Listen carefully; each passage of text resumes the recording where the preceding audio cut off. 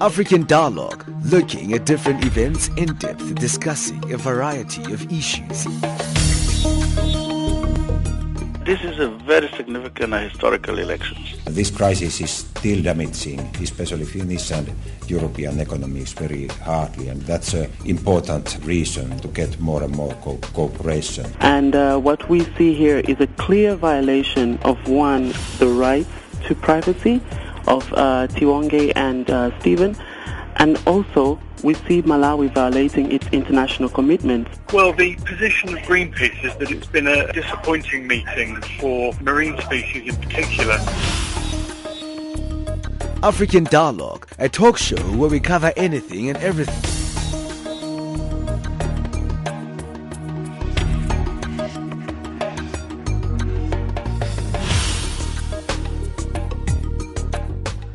A very good morning and welcome to yet another installment of African Dialogue. You're tuned into Channel Africa, your gateway to Africa and the voice of the African Renaissance. My name is Zikona Miso and we're currently on the frequency 9625 kilohertz. That's on the 31 meter band to Southern Africa. Now today on the show we'll be discussing a declaration by King Mswati III that Swaziland is now under a monarchical democracy. But before we get into the business of the day, let's get an update from the news desk with Ann Musa.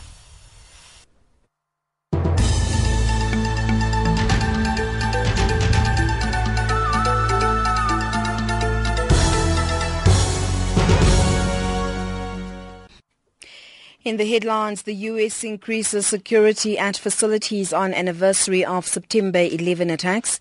An explosion causes serious damage in the eastern Libyan city of Benghazi, and France convenes a special defense council meeting on Syria.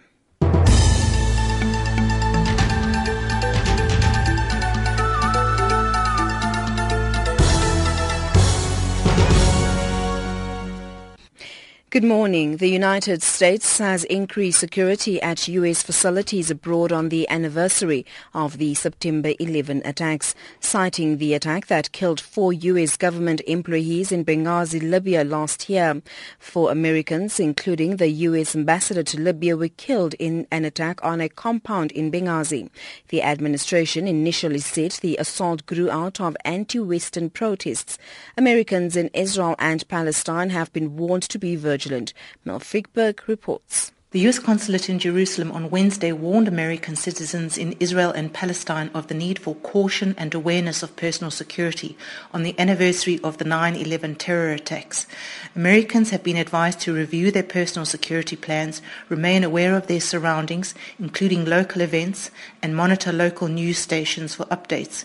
They were also told to maintain a high level of vigilance, take appropriate steps to enhance personal security, and follow the instructions of local authorities. An explosion has caused serious damage to a foreign ministry building in the eastern Libyan city of Benghazi. The explosion comes on the first anniversary of an attack by militants on the United States consulate in Benghazi, which killed 4 Americans. It's not known if the blast, reportedly caused by a car bomb, had resulted in casualties. Benghazi has been hit by a wave of deadly attacks in recent months, targeting security force officers and members of the judiciary, many of whom served in the previous regime. The political arm of Libya's Muslim Brotherhood has called on Prime Minister Ali Zidane to resign, accusing him of failing to tackle corruption or build a united national army. Mohammed Sawan, who heads the Islamist Justice and Construction Party, says the party was also considering withdrawing its 5 ministers in Zidane's cabinet. Zidane has seen pressure piling on him by Islamists and independents, displeased with his handling of an unprecedented wave of strikes by oil workers and armed guards that has paralyzed the country's oil production and led to billions of dollars of lost revenue. French President François Hollande has convened a special meeting of the country's Defense Council. This as the United States promised to consider a Russian diplomatic plan to take away Syria's chemical weapons. Addressing the nation, President Barack Obama said the proposal may allow him to avoid a military strike, which France had previously pledged to support. French Foreign Minister Laurent Fabius, who attended the meeting, has shown support for the new proposal, assuming consequences consequences of non-compliance by the Syrian government are clearly set out. The country's defense and interior ministers, along with Prime Minister Jean-Marc Ayrault, were also present at the gathering of the Defense Council. The government of Jordan and the UN has launched a new partnership platform for refugee hosting communities. The platform, launched by Minister of Planning and International Cooperation Dr. Ibrahim Saif, will serve as the main forum for national and international partners to plan and strategize support to communities severely affected by the impact of the Syrian crisis. It will also be the principal national platform for the coordination, monitoring and evaluation of support provided to host communities. Don Bob reports. Since the outbreak of hostilities in Syria over 2 years ago, over 500,000 Syrians have sought refuge in Jordan, a country of 6 million people. The government estimates that a similar number has been resident in the country since before the crisis. United Nations resident coordinator in Jordan, Costanza Farina, said now more than ever, coordination and partnership become a priority to optimize resources, while addressing one of the most important socio-economic development challenges for the country. The impact of the Syrian refugee crisis in Jordan has been reflected across all areas of life. Increased competition for jobs has driven wages down and increased already high unemployment rates. Recapping the top stories, the U.S. increases security at facilities on the anniversary of September 11 attacks. An explosion caused serious damage in the eastern Libyan city of Benghazi, and France convenes a special defense council meeting on Syria. That's the news for this hour.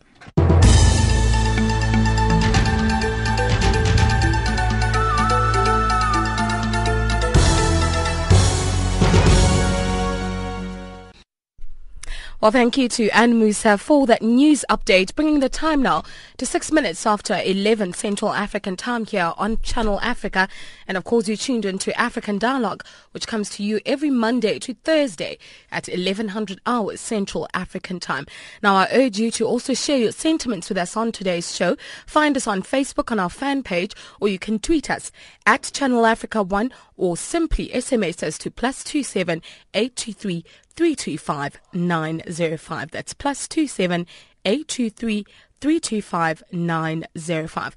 Now, as I said earlier, before Anne gave us that news update, we are, of course, going to be talking, or discussing rather, the declaration by King Mswati III that Swaziland is now under a monarchical democracy, that is, of course, a monarchy.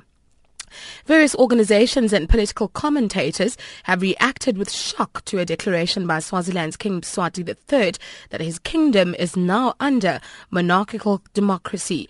The king made the announcement recently. He said the new system will merge democracy and the monarchy. So on today's show, we'll be seeking to really understand what the difference is to what is happening there now in Swaziland, and of course what this new declaration will actually mean for that country. And of course, as always, I'm not the person to have all the answers, but I'm just the gateway here on Channel Africa to get the answers from those people who are better equipped rather to give the information around these issues. And now on the show today in studio, we've got Lucky Lukele, who's a spokesperson of the Swaziland Solidarity Network. He's joining us in studio to discuss this particular topic with us today. Lucky, good morning and welcome to African Dialogue. Good morning, Zikwana, and good morning to the listeners as well. Well, thank you for joining us, Lucky. I believe on the line we've got Ibrahim Fakih, who's with the Electoral Institute for the Sustainability of Democracy in Africa. Ibrahim, good morning and welcome to Channel Africa.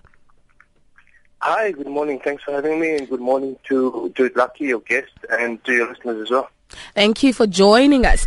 Also on the line, we've got Chris Van Doon, who is a researcher at Chatham House in London. Chris, how are you this morning? I'm good, thank you. Thank you for having me on the show. Thank you for joining us, Chris. Now, those are just some of the guests that will be conversing with us today as we discuss this topic on Swaziland, trying to really understand what this declaration really means for that particular country. You are tuned in to African Dialogue here on Channel Africa, the voice of the African Renaissance, and of course, your gateway to Africa. My name is Zikwana Miso. Please do participate on the show. We encourage participation from you, our listeners. Find find us on Facebook, tweet us, that's at Channel Africa 1, or you can SMS us to +27 823 325 905.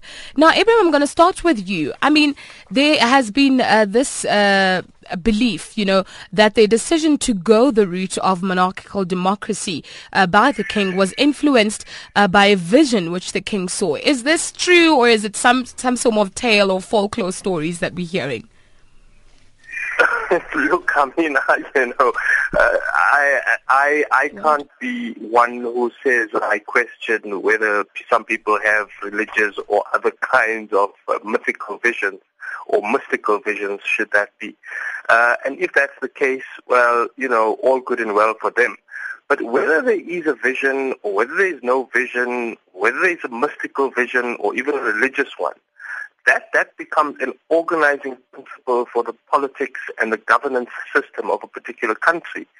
Sounds a little bit absurd to me, simply because it is one which is attempting to suggest that the current status quo, the current governance regime, the current political regime is one which will continue unabated in its current form, and that is a form we know which kind of effectively denies certain fundamental political rights. Now, if that is what this vision is going to be premised on, and that's the consequence for ordinary citizens and ordinary people in Swaziland, then I'm afraid it's a vision which ordinary people will find good reason to question. Now, can a monarchy exist with a democracy?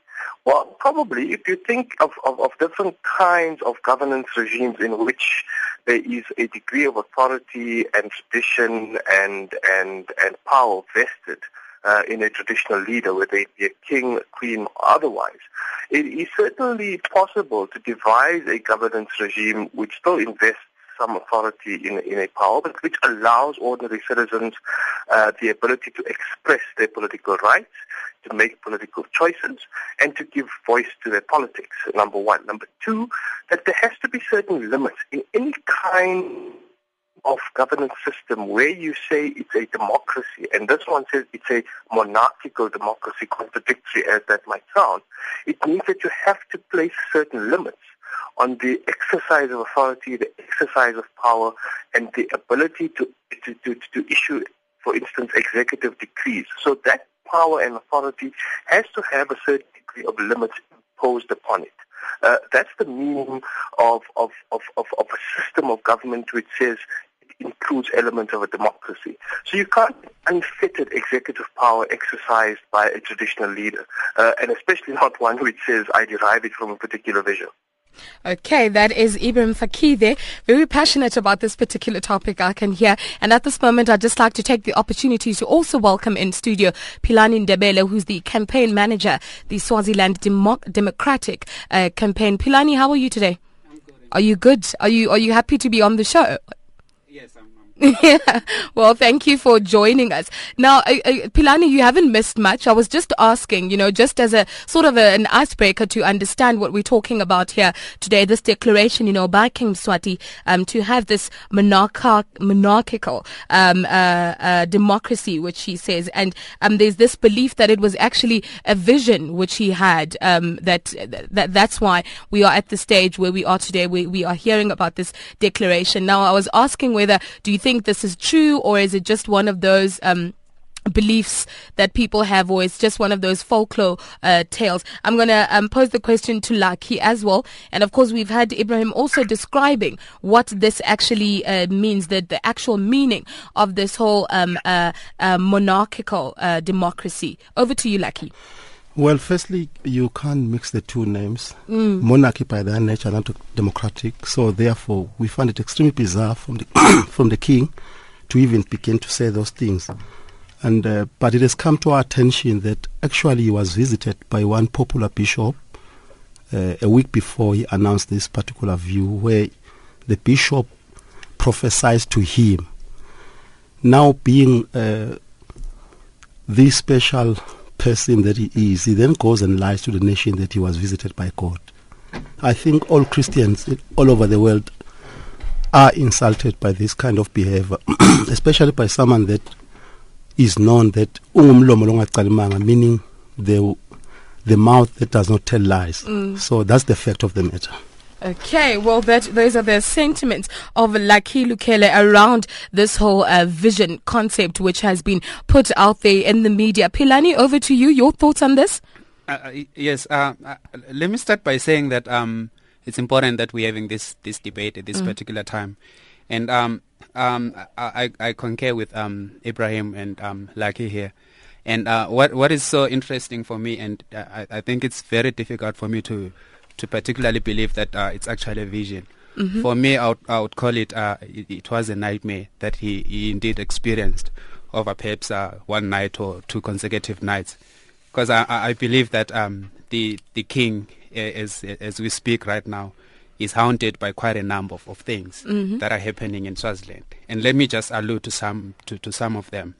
And these are basic things that for example, the people of Swaziland are actually aspiring and are in need.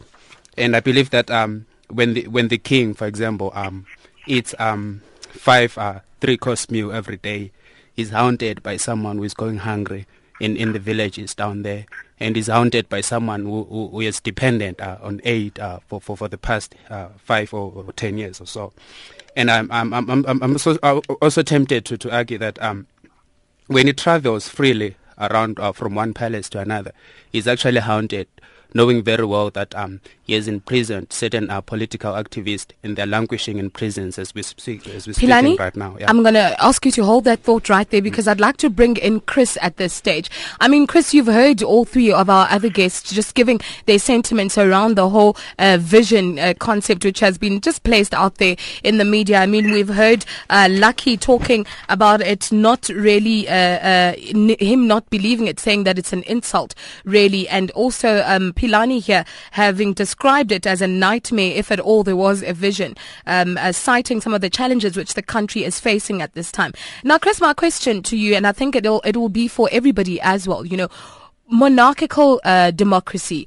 Lucky alluded to the fact that the two words, in essence, are actually quite contradictory in description, so to speak. So, what does this actually mean? A monarchical democracy, and can the two actually coexist? As our other guests have alluded to the fact that monarchy and democracy are, in essence, quite different. Well, I think that use of the term monarchical democracy, first of all, doesn't come from a vision, I don't think. I think that following internal pressures and external pressures in the run-up to the 20th of September elections, I think that the king was advised before the vision, so-called vision, he had been advised of these pressures. And I think that the term monarchical democracy is really a recognition and potentially a rebranding of the current system to include the word democracy. So in Swaziland, there are the two separate political systems. There is a kind of quasi-democratic process. This doesn't necessarily fit into a regional or an international definition of what constitutes democracy, but it is not completely undemocratic. For example, we do have these elections coming up. Political parties in the country do exist, even though they cannot compete in the elections. But then there's also the separate political system, which is the execution of power and the public policy decision-making process, which lies entirely with the king, his advisors, and the royal family. So you have these two competing systems, and the monarchical system will always trump the democratic system. The power lies with the king and the household rather than with the democratic process. So you have two systems, and I think that in terms of having a system which can then have the monarch included into a democratic system as you have in other countries in the world, these two systems need to be combined into one. You can't have a separate monarchical system and a separate democratic system where the benefits of democracy in terms of holding decision makers to account and that accountability process, if that doesn't have an effect on the executive decision-making process, then the two cannot really coexist. But I think that the recognition by the king that there is a democratic process and the use of the word monarchical democracy now presents an opportunity for opposition movements within the country, but also external observers of the elections, for example, the SADC electoral observers, and also there will be a team of 8 observers from the Commonwealth. Now that the king has admitted that there is a democratic process there, it's up to these international observers to say, well, if you're saying that there's a democracy here, we are now going to challenge you on what this democracy actually means. And so I think he's he's let an opportunity arise for observers to be able to hold him to account on that. Okay, those are the sentiments there of Chris Van Duyn, describing what this monarchical democracy actually means. Ibrahim, do you agree with Chris? Sorry? Do you agree with Chris, Ibrahim? To a degree, I do. I mean, I accept that there is a process which follows the outlines of what a democracy ought to be. So ordinary citizens can go to the poll. They can vote for individuals in what is the Secundla system. Unfortunately, of course, political parties, which, though they might exist, as Chris is saying, have no role to play in the political process. So they can't contest any of the seats in the Secundla system. They can't put up a candidate. They can have an individual who may in fact come from a political party or not, but they don't, once that individual is elected, they don't represent the political party, and they don't in fact speak on behalf of the political party, and in fact they can't. So it's quite a curious thing to say that you can exist, but you don't in fact have the right to speak. So in political science, the technical terms would be that you're allowing these political parties to aggregate societal interests, but they can't in fact articulate them. Now, where this matters and why this matters is because when these individuals exist in institutions, and remember in the very early introductory point I was making, I was saying that there are absolutely no limits to the extent to which the king is able to exercise authority and power. There are no checks, there is no separation of power, there is no limit on his authority. And so these individuals who are not speaking on behalf of political parties, whose political parties can't articulate certain visions, are not able to exercise a degree of oversight over the exercise of power by the king. Any executive authority which is exercised in the implementation of policy, in decision-making policies, neither those individuals which might be sitting in Parliament, in the National Assembly, nor any of the political parties who exist outside of it have the right to oversee the decisions of the king. And because there's no right of oversight, there is very little ability to demand a level of accountability. So what you're saying is that it is democracy, but it's a very limited aspect of democracy. It's a democracy which is very formalistic. It's a democracy which allows you simply to come out and cast a ballot, but that is literally where it ends. So the freedom of association is limited for political parties. The freedom of expression of political parties is limited. The freedom of assembly of a political party is limited and is granted only to that they are able to meet, but they are not able to find institutional representation. And it is a very limited, very constrained aspect of democracy, which is in fact in place. So, all right. So the question one has to ask is that, is this really democratic? Okay, Ibrahim, thank you very much. I'm going to stop you right there, and what we're going to do is we're going to move to a short commercial break. Please do stay on the line, to you, our guests, stay on the line, and we will carry on with our conversation after this. This is Channel Africa, South Africa's official international public radio station on shortwave, internet and satellite. From an African perspective, listen to Channel Africa in English, Kiswahili, French, Silozi, Portuguese and Chinyanja, informing the world about Africa. Channel Africa, the voice of the African Renaissance.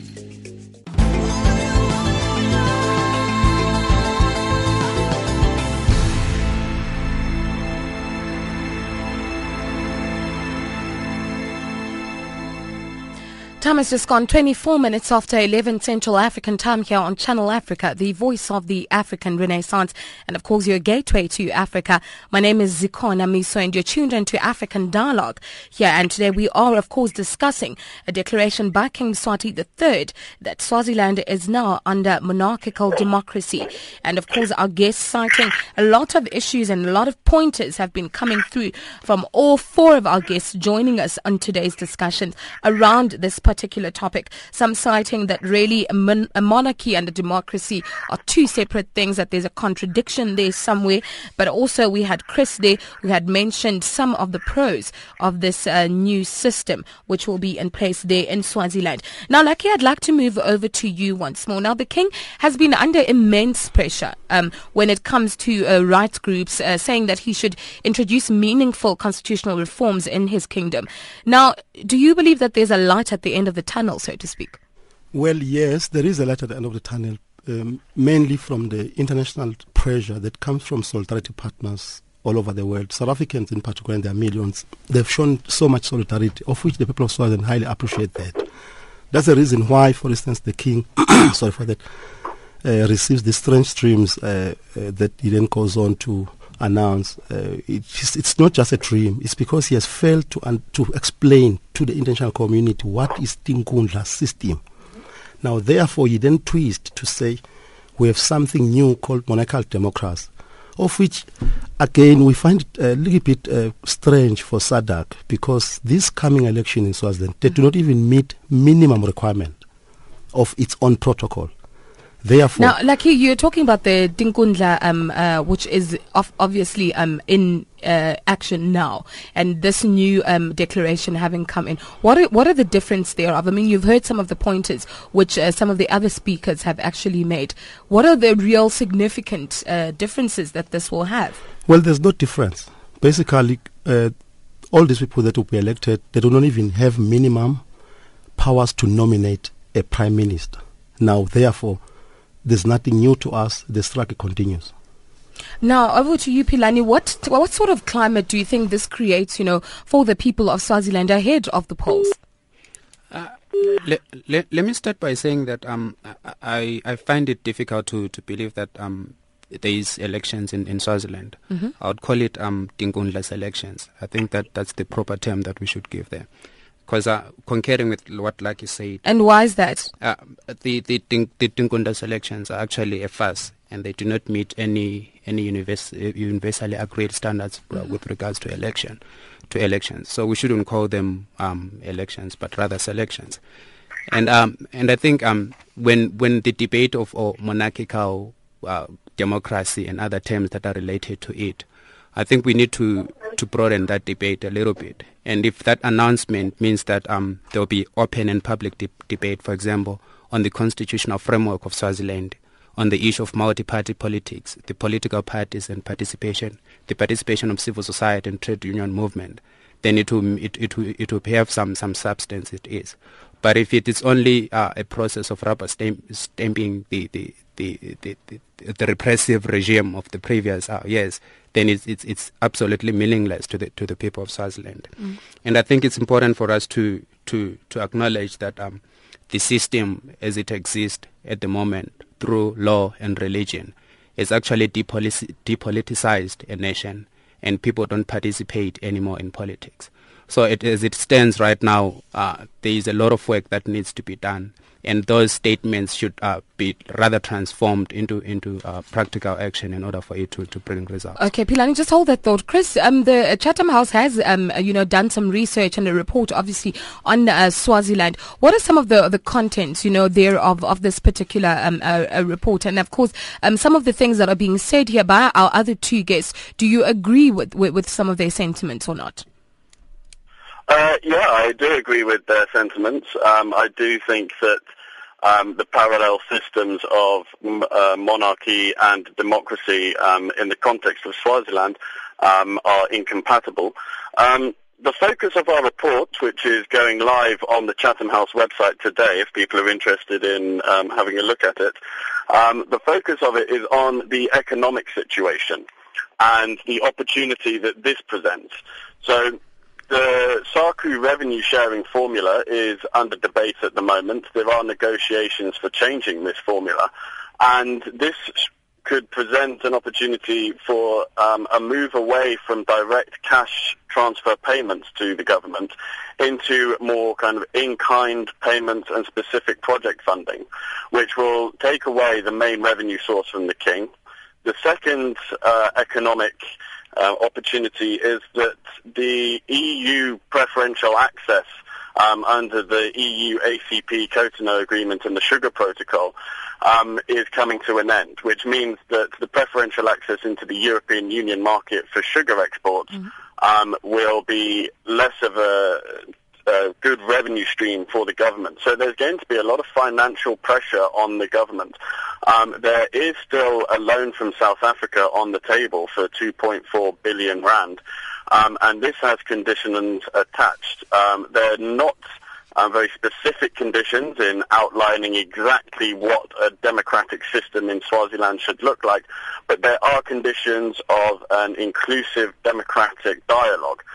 So this is what the report is saying, that there is this opportunity, and there's an opportunity for external engagement through SADC, through the election monitoring team, but also through the US. They have an embassy in Mbabane, and the European External Action Service is about to upgrade its mission in Mbabane into a full diplomatic mission with an ambassador resident from October this year.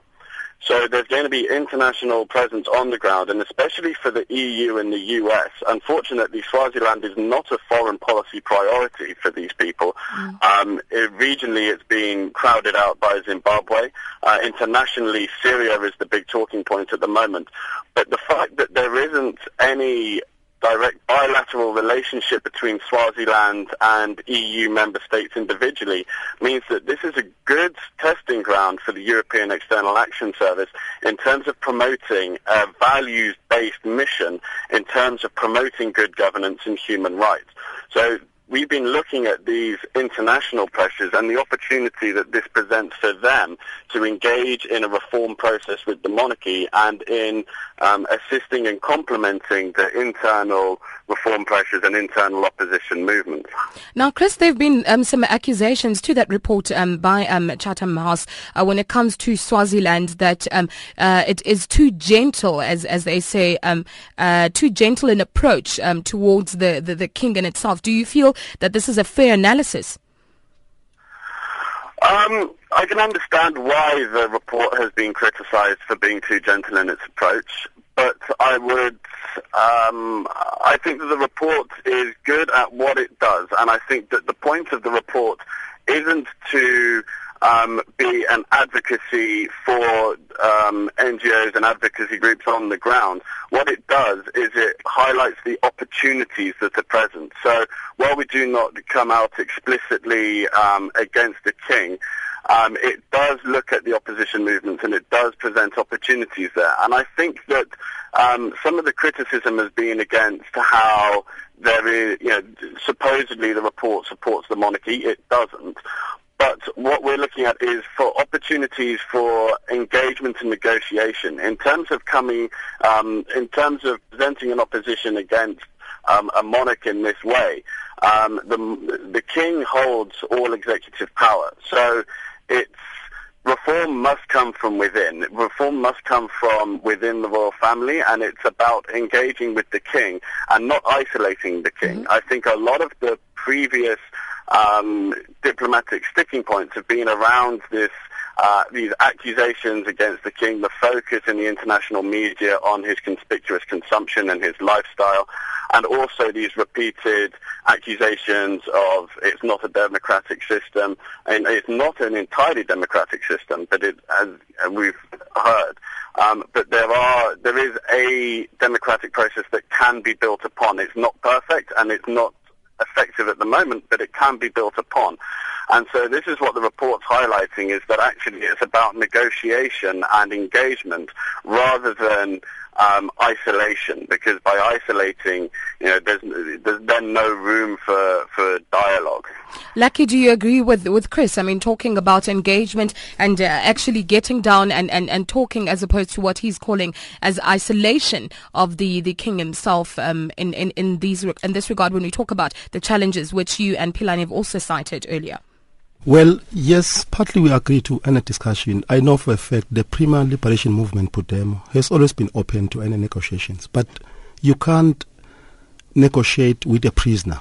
Currently, Podemo is criminalized in Swaziland, declared a terrorist organization together with many other organizations that are aligned to it.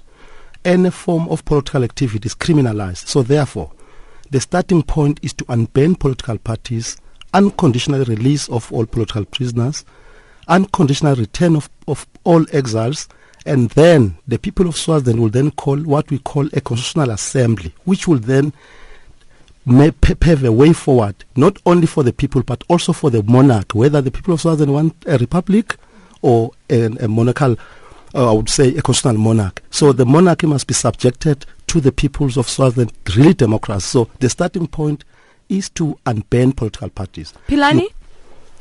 Yes. Yes. Do you agree with? I mean, we had Chris earlier talking about that. It's important that we don't isolate. That there's actually a table and there's discussion that happens in order to fix some of these problems. And he has, against what you guys have actually really mentioned, that there's no democracy, so to speak. You even refuse to call the elections. You're calling them selections, Tinkundla selections, as you call them. But he's essentially saying that there is something to build on a democracy in Swaziland. Do you agree, and do you agree with the suggestions which Lucky has just made now? I would like to agree with the suggestions that Lucky had mentioned. Mm-hmm. Let me highlight some few problematic areas with regards to the Chatham House report. Mm. Firstly, I think the report neglects the presence of organizations, of movements that are organizing on the ground in Swaziland. I will cite an example. It highlights that financial problems are the only forces that will bring, for example, the Mswati regime to the negotiation table. It ignores the people's power, the people's organizations on the ground that can compel the Mswati regime to come to the table. Mm. The second issue is that the report does not address the allocation of resources to the security cluster in the country, which is a very serious concern in most African countries. Because this is where, for example, a culture of corruption and wasteful extravagance is perpetuated. The report does not address that. And then the third thing is that it bypasses the need to apply universal standards of what should constitute a democratic electoral process. Mm. So the report is silent on this. Okay, and we have actually concluded that they are part of a self-serving elite who pontificate and even at times criticize, nevertheless, the regime, but they support it to some extent. So the report is not neutral at all together. Its purpose is to entrench the Swazi regime and ignores the struggles on the ground. Chris, let me give you a chance to reply to that. I think that the report doesn't overlook the application of international norms and standards. I think that that's one of the things that the report is actually focusing on in terms of trying to encourage international engagement.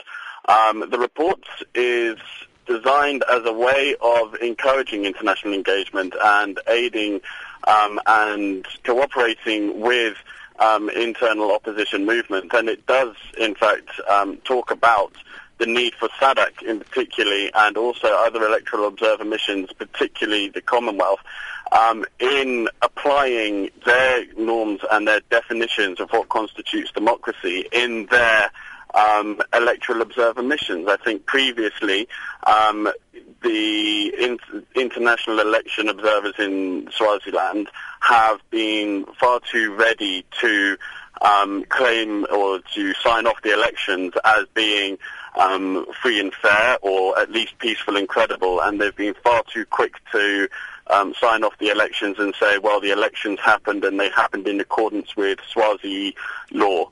or rather they happened in accordance with the Swazi-Zinkundla process, and they haven't been looking at the application of international norms and definitions, and that's something that we do actually highlight in the report, that these external norms and standards need to be applied.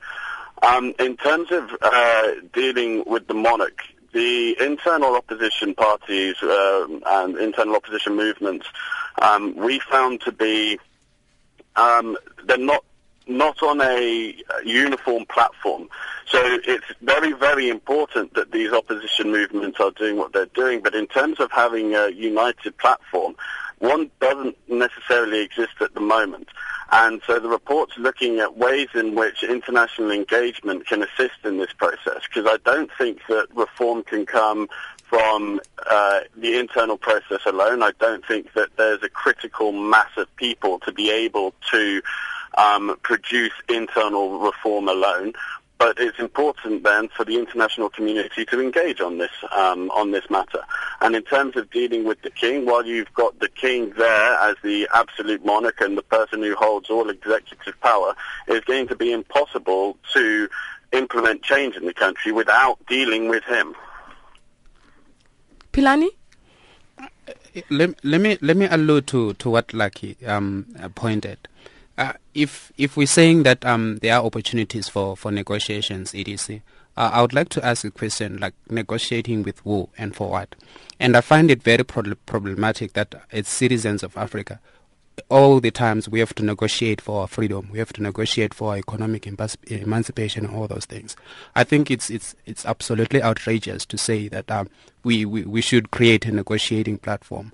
I think we must focus on building structures on the ground, on building people's movement on the ground that are able to shift the balance of forces inside Swaziland. Okay. And my major problem with the Chatham House report is that it focuses on the elite and it ignores the people's struggles on the ground. That's my main area of concern. That's Philani Ndebele alluding to a report by Chatham House there, about all things Swaziland, believing that, in his words, that it doesn't really represent the people on the ground, describing it as a self-serving elite, which of course Chris has really said that it is not the case, and it was looking at a lot of issues around Swaziland, bringing the time now to almost 5 minutes before we have to end our discussion here on African Dialogue. Time is never on our side. We're going to move to a short break, and after this we'll wrap it up.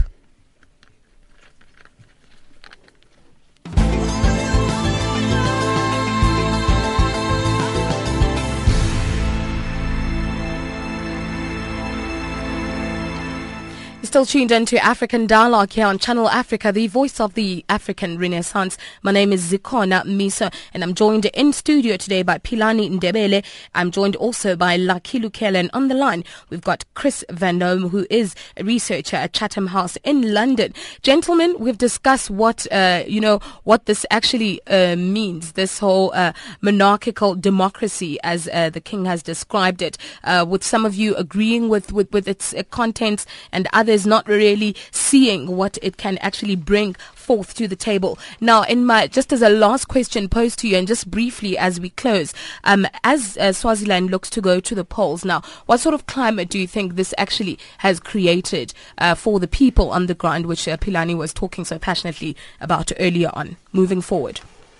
Well, there is no opportunity whatsoever for the people of Swaziland. I want to repeat that once again.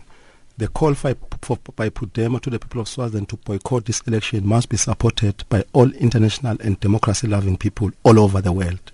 Thirdly, it is so embarrassing to have an institution based in London where they enjoy democracy and all of this, and to come and insult our intelligence here in Swaziland. I've never heard of this organization, but I know of them today, that they are on the side of the oppressor. Fourthly and last one is that all observer missions that are currently in Swaziland must pull out with immediate effect, because there's nothing to observe. Okay, over to you, Philani. I would like to perhaps that in as much as we acknowledge that there is no level playing field in the promotion of democracy in Swaziland, I think it is critical for various components of labor, youth, women, and civil society to work together in Swaziland, because I believe that it is only a collective effort that will bring a chance for political transformation in Swaziland. And I think we also need to highlight that strategies and opinions and even personalities may differ, but I believe that there's a common vision for Swaziland. The people of Swaziland want a multi-party democratic country. And I think if we rally behind that common vision, we'll be able to transform Swaziland. And even these elections, rather, to be more specific, they must be called off. I agree with Lucky. All the international must support the boycott of the election. And if all the observers could pull out immediately, it could be a good advantage for the democratic forces in Swaziland. Well, unfortunately, we don't have the luxury of time now here on African Dialogue. It is time for us to indeed wrap things up here. And indeed, it does seem like a discussion which we could have on 4 hours. And I think maybe what we will do is we'll have another installment of actually discussing the issues around Swaziland. And Chris, we will be able to then later on give you another opportunity, to reply to some of the accusations which has been put to Chatham House and all the representatives there. But at this moment, I'd just like to thank our guests for joining us today and just giving us sentiments and making us understand exactly what this monarchical democracy in Swaziland actually means. Thank you very much, gentlemen. Thank you for joining us. Thank you. Thank you. Thank you very much. That was Chris Vendo, who is a researcher at Chatham House in London, Lucky Lukhele, spokesperson of the Swaziland Solidarity Network, and of course Philani Ndebele, campaign manager at Swaziland Democratic Campaign. And also earlier, remember, we had Ibrahim Faki, who was with the Electoral Institute for the Sustainability of Democracy in Africa. Bringing the time now to 15 minutes before the top of the hour. And you know what that time means? It means it's time for us to check what's happening in our economics with Wisani Matebula.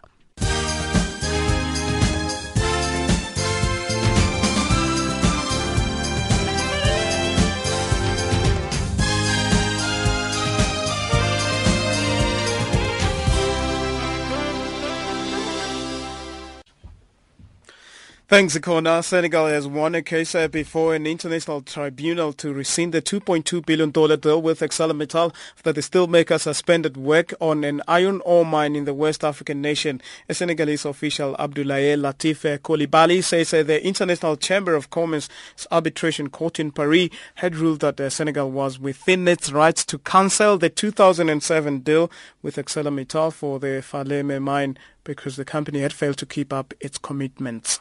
It says the court had not yet ruled on Senegal's request for $750 million in damages.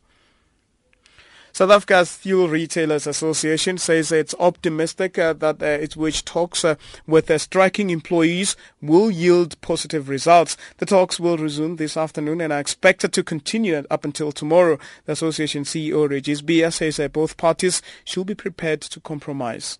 As the Fuel Retailers Association, we've always positioned ourselves in that approach of being, constructive and open upfront about some business realities. And I think both parties need to come to the realities that is facing us, both the employees and also facing the employers. All we are saying is that, in any negotiation table, there is an employer value proposition, and that needs to be taken into account. There is also an employee value proposition.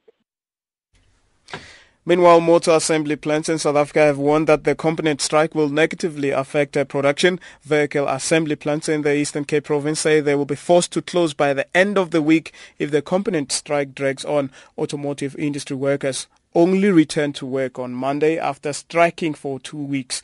Chris Thexton, as a human resources manager at General Motors in PE.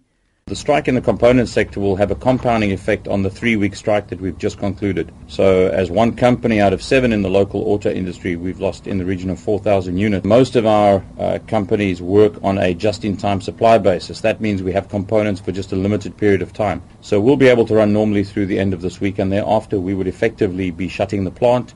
We call that short time, which means we don't produce vehicles and we don't pay people.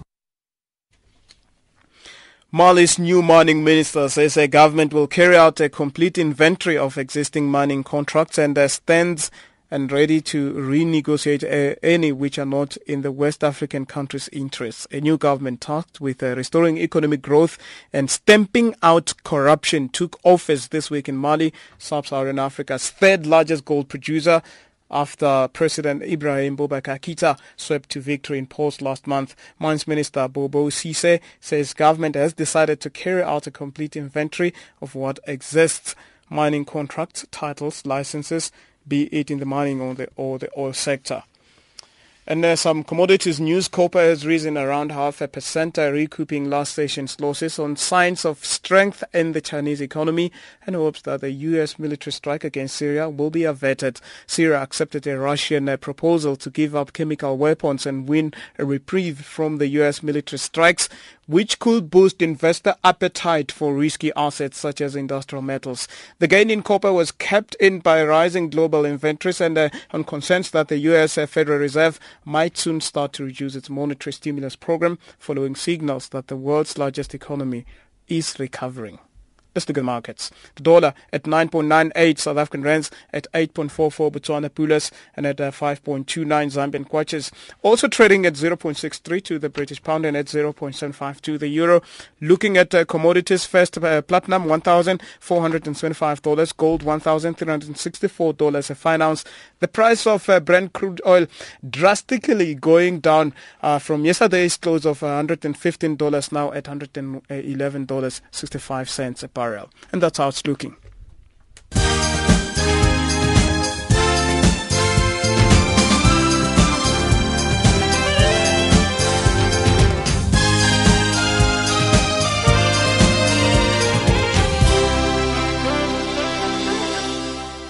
Time now for a sports update with Tami Kuza.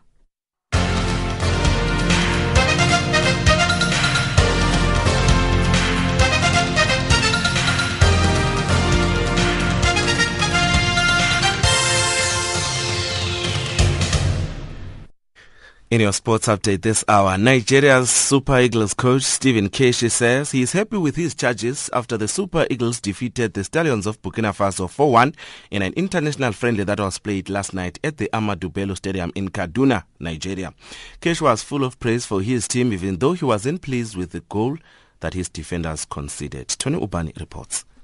Praised by Brown Ideye, and additional goals from Shola Amiobi of Newcastle and Emmanuel Emenike. Both sides used the match to prepare for next month's 2014 final World Cup qualifier playoff. However, the Stallions were without several of their top stars like Ellen Traore, Harry Pitt Barnes, South Africa best defender James Okwuosa made his international debut for Nigeria yesterday. Brown Ideye, who until now constantly misses scoring chances, gave the Eagles the lead in the 13th minute when he capitalized on a blunder by Burkina Faso goalkeeper Larry Diare. The Dynamo Kiev striker later doubled the advantage on 43 minutes when he got to the end of a through ball by John Ogu before he clipped the ball past the Burkina Faso goalkeeper. Newcastle United Shola Amiobi fired Eagles' third goal in the 53rd minute. Substitute Emmanuel Emenike completed the route with a fourth goal in the 53rd minute as Nigeria turned on the style inside a packed Amadou Bello Stadium. The Talons put a goal back late on when a cross evaded everyone before Timpore tapped home from the back post.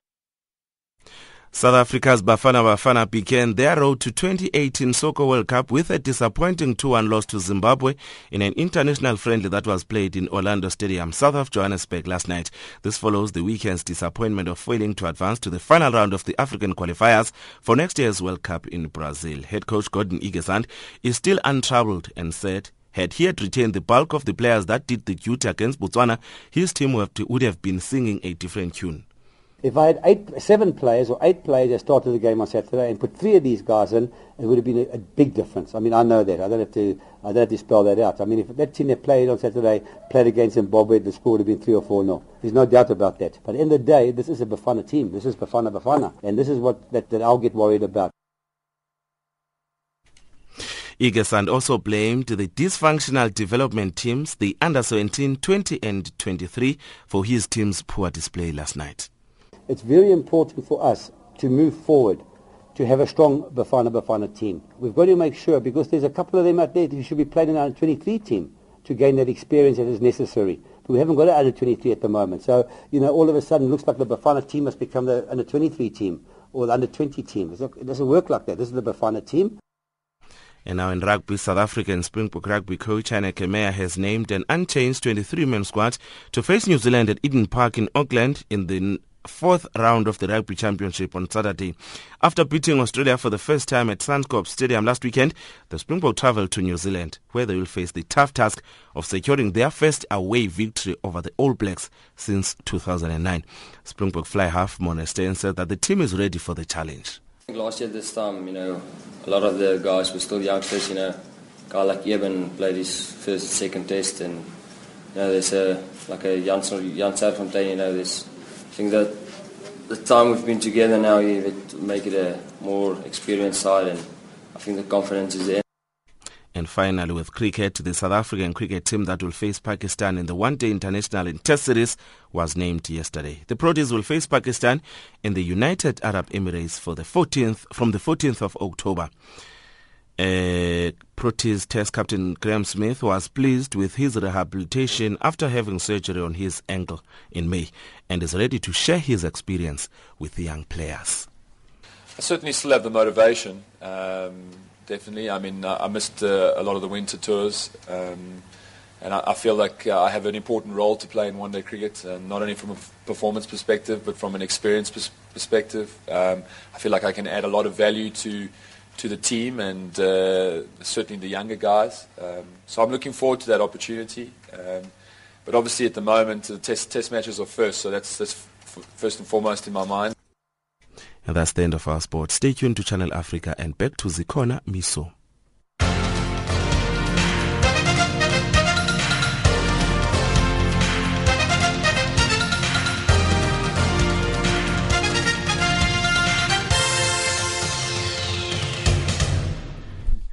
Well, thank you to Tammy Kluza for that sports update, and it does bring us now to the end of today's program.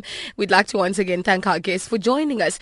Do remember that the dialogue never stops here. Be sure to communicate your views. Find us on Facebook, tweet us, or SMS us to +27 823 325 905 905. Remember that African Dialogue comes to you every Monday to Thursday at 1100 hours Central African Time. From me, Zikhona Miso, it's adios until tomorrow. Next up is Africa Midday with Benjamin Mushatama.